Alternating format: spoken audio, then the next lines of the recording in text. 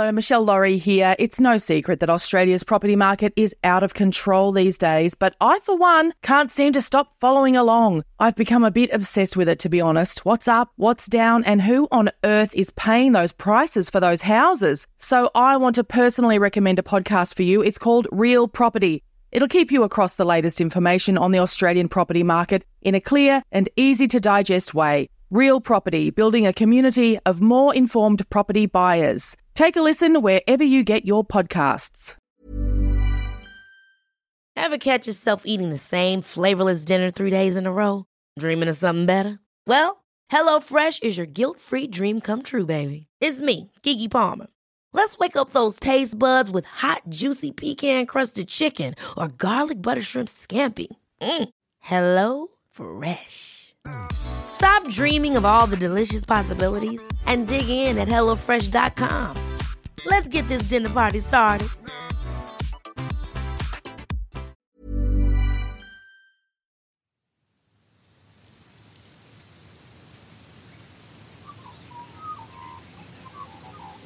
The producers of this podcast recognise the traditional owners of the land on which it's recorded.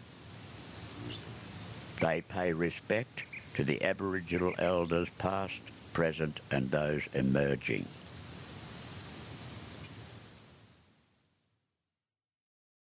I'm thinking everyone's better than me. They're all rich. They've already got friendship groups established and I don't know where I fit. It was just a total wig out.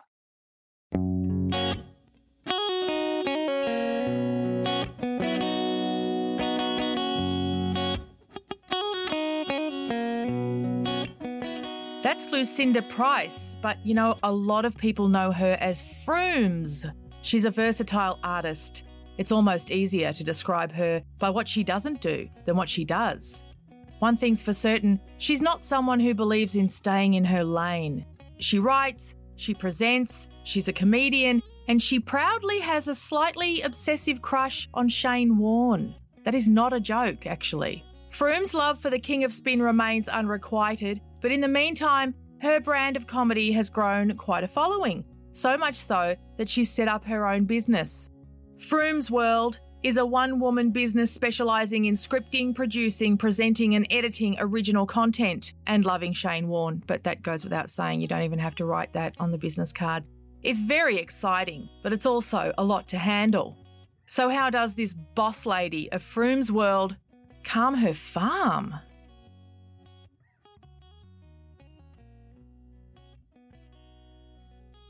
I have always made videos since I had access to a video camera from my parents. I would take selfie videos and use up all the tape, which was really annoying. I always wanted to be a newsreader. All through school, I was like, I want to be a newsreader. I want to be Sandra Sully. I did well in school enough to be accepted into journalism. I went for a week and in the first lecture, the lecture woman was like, if you're here because you want to be on TV, you should leave. And I got up. I left that, went into advertising, and that was my way in because it was more creative and it's all about personality and like giving a brand a personality. So I found that really enjoyable. Through that, I got an internship at Fox FM in the creative team, did a viral video, started going for jobs at places like Pedestrian where I didn't think I had a chance. And then, got that job. Got made redundant in COVID, but it was time for me to go anyway. And they just put me on a rocket ship into Froome's World CEO, and I have never looked back. That's kind of the whole idea of it, is this is the CEO character, and I'm giving myself permission to sell out and do all of these things that I want to do. Because I guess I think of CEOs and I think of the person with all the power. And I feel like sometimes when you're someone who is predominantly on social media, people feel really close to you, and therefore I think they feel like they can tell you what they want, or if you do something they don't like, they can be like, I like the old stuff. But when I'm the CEO character, I can decide what I want to do, and if you don't like it, you can leave. I feel like if you've watched me for a long time, you know that side of my personality, but it never has to be discussed, which I think I find power in that.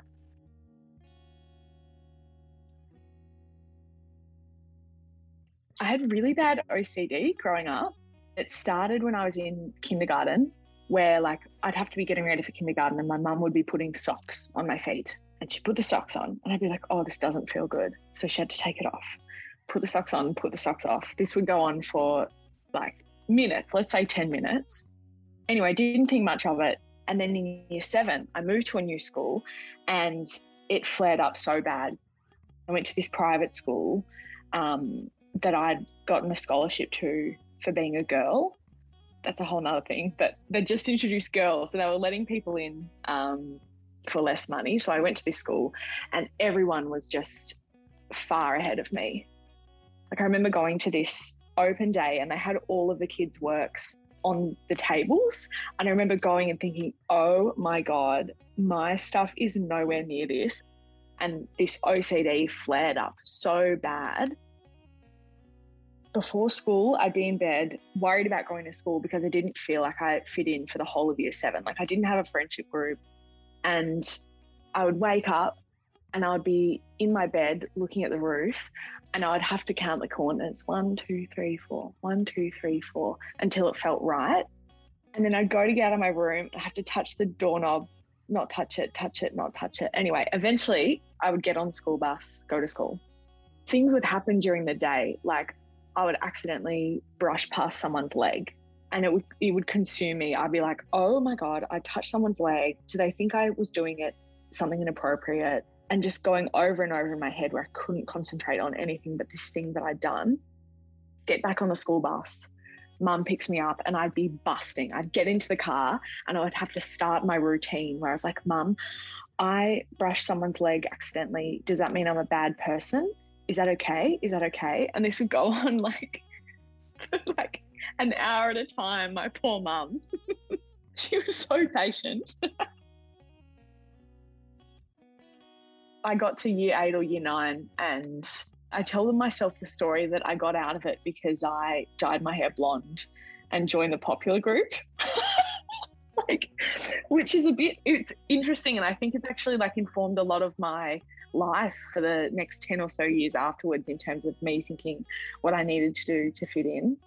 I definitely eventually found my way and was myself, but yeah, I guess my OCD has always been about fitting in and feeling like, do I have friends? Do I have a best friend? Do I have this? And it's always in terms of comparing myself to other people socially. It went away after school. I mean, it probably manifested in different ways that weren't typical OCD things, like checking corners and asking people for reassurance. I know it's like morphed into something else, but it doesn't impede on my life like it did in year 7. Like I look back at that kid and I'm like, oh my God, I feel it in my chest. I just wish I could like tell you that it gets better.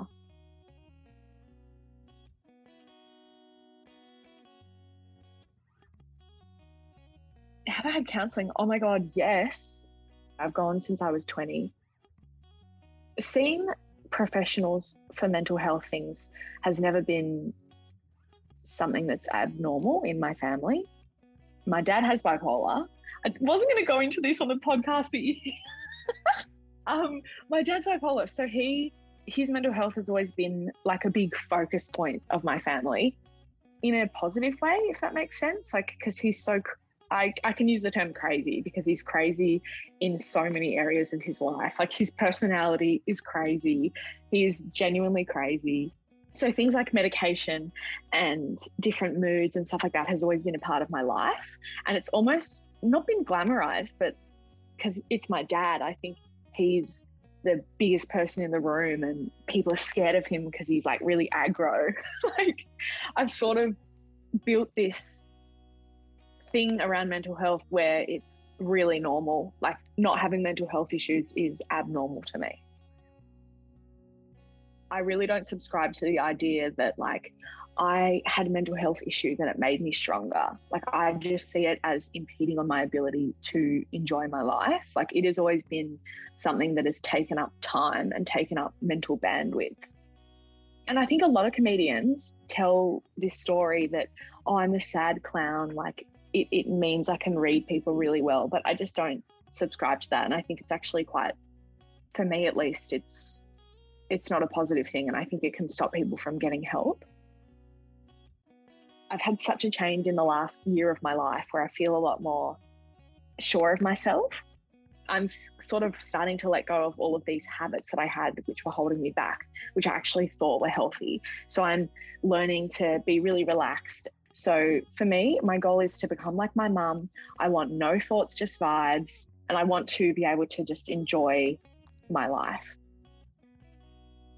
For more tips on taking care of you from the unlikeliest of gurus, including recipes for relaxing body products you can make at home, things to read and watch instead of scrolling through your phone, cheap, cheerful and calming gift ideas, go to calmyourfarm.com.au.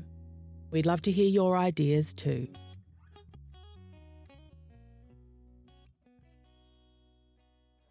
This has been another Smartfella production in conjunction with the Acast Creator Network.